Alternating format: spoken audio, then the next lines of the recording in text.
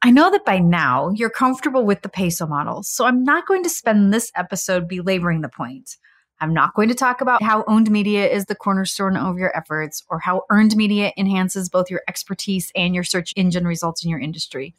Or even how paid media can level up what's already working and shared media helps you connect with your audience on a human level. You know it already. If you don't, check out the show notes for all of our peso-specific episodes. But where we will spend some time is talking through how to integrate earned and owned media and how to get the most out of both. You see, each element of the peso model work well on their own, but the real power is when you integrate them as one. If you're a communications pro who works hard, doesn't compromise quality, and gets the job done, welcome home. We'll share our tips, tricks, and stories, and together we will change the face of PR. Spin sucks, but we don't. With the Spin Sucks podcast, here's Jenny Dietrich.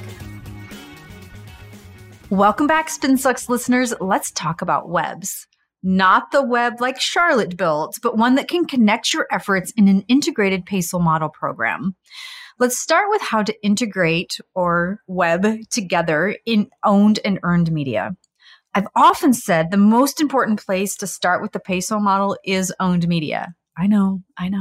The peso acronym starts with paid, but it's that way only because it's easier to remember than OESP, OSP, way harder than peso, right? But you should always consider owned first.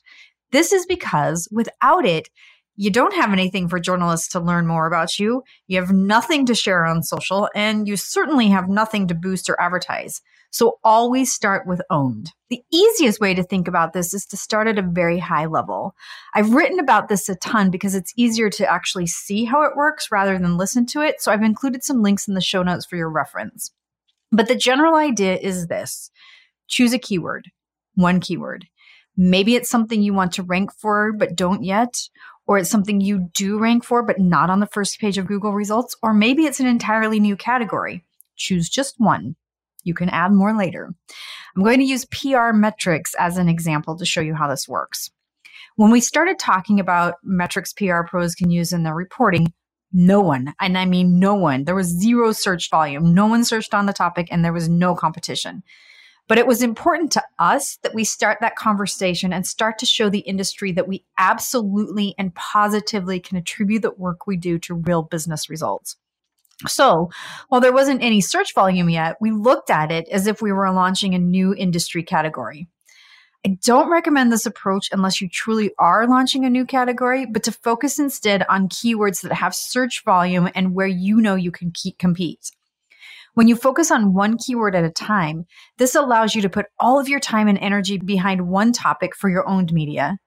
This comes in handy as you start to integrate earned media and the other media types.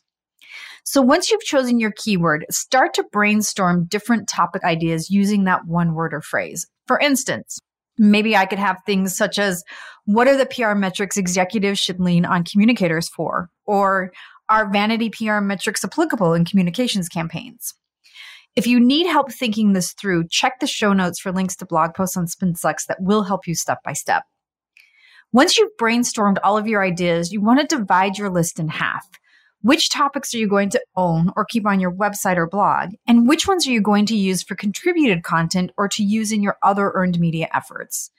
There are lots of benefits to dividing it up this way, but the biggest one is you can now earn a valuable link to your keyword-focused content on your website from a higher domain authority site, such as a newspaper or magazine or big blog. This is one of the factors Google uses in determining your search results. And if a newspaper or magazine says you're an expert on any given topic, which is indicated by the link to your site, Google gives you a gold star. And just like in school, gold stars are good. To see how well this works in real life, go to Google and type in PR metrics. But if you're driving and listening, wait until you're in front of your computer. You'll see that SpinSucks comes up second and that we also own the featured snippet. To boot, several of the PR industry trade organizations rank, which means the category we created several years ago in terms of search volume has finally taken hold. This is very good. Now that you have a big pile of content ideas and a fair estimate of which you'll selfishly keep for your site and which you'll generously give out to journalists and bloggers, let's talk promotion. Back in the day at Spin Sucks, we created a ton of new content, a ton, every day, every week, every month. And then we discovered syndication and repurposing and realized we were working ourselves to the bone for no real reason. Let's look at both options. Syndication is the same as Friends now appearing on Netflix. Nope, not true. HBO Max. Or back in the day, going to every NBC affiliate in the country. When you syndicate your own content, it appears on other platforms such as LinkedIn, Pulse, or Medium. It also happens when a larger distribution platform runs it, such as Business Insider or Forbes.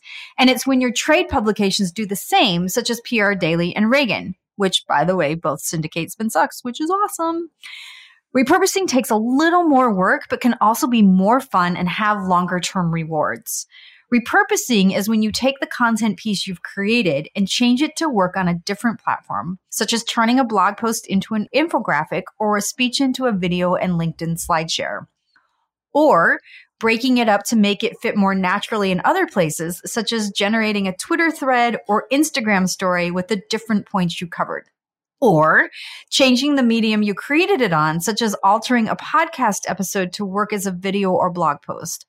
Or use it as a jumping off point for conversations online, such as hosting a live stream discussion group or as engagement questions on social. Repurposing content not only saves you time and lots of angst, it helps with your search engine optimization, is great for engagement, and reaches a wider audience. Once you get into the habit of thinking about the first piece of content as exactly that, a starting point, you will quickly turn one asset into many. It can be pretty easy to imagine doing all of this with your owned media, of course, but how does it work with earned media when it lives elsewhere?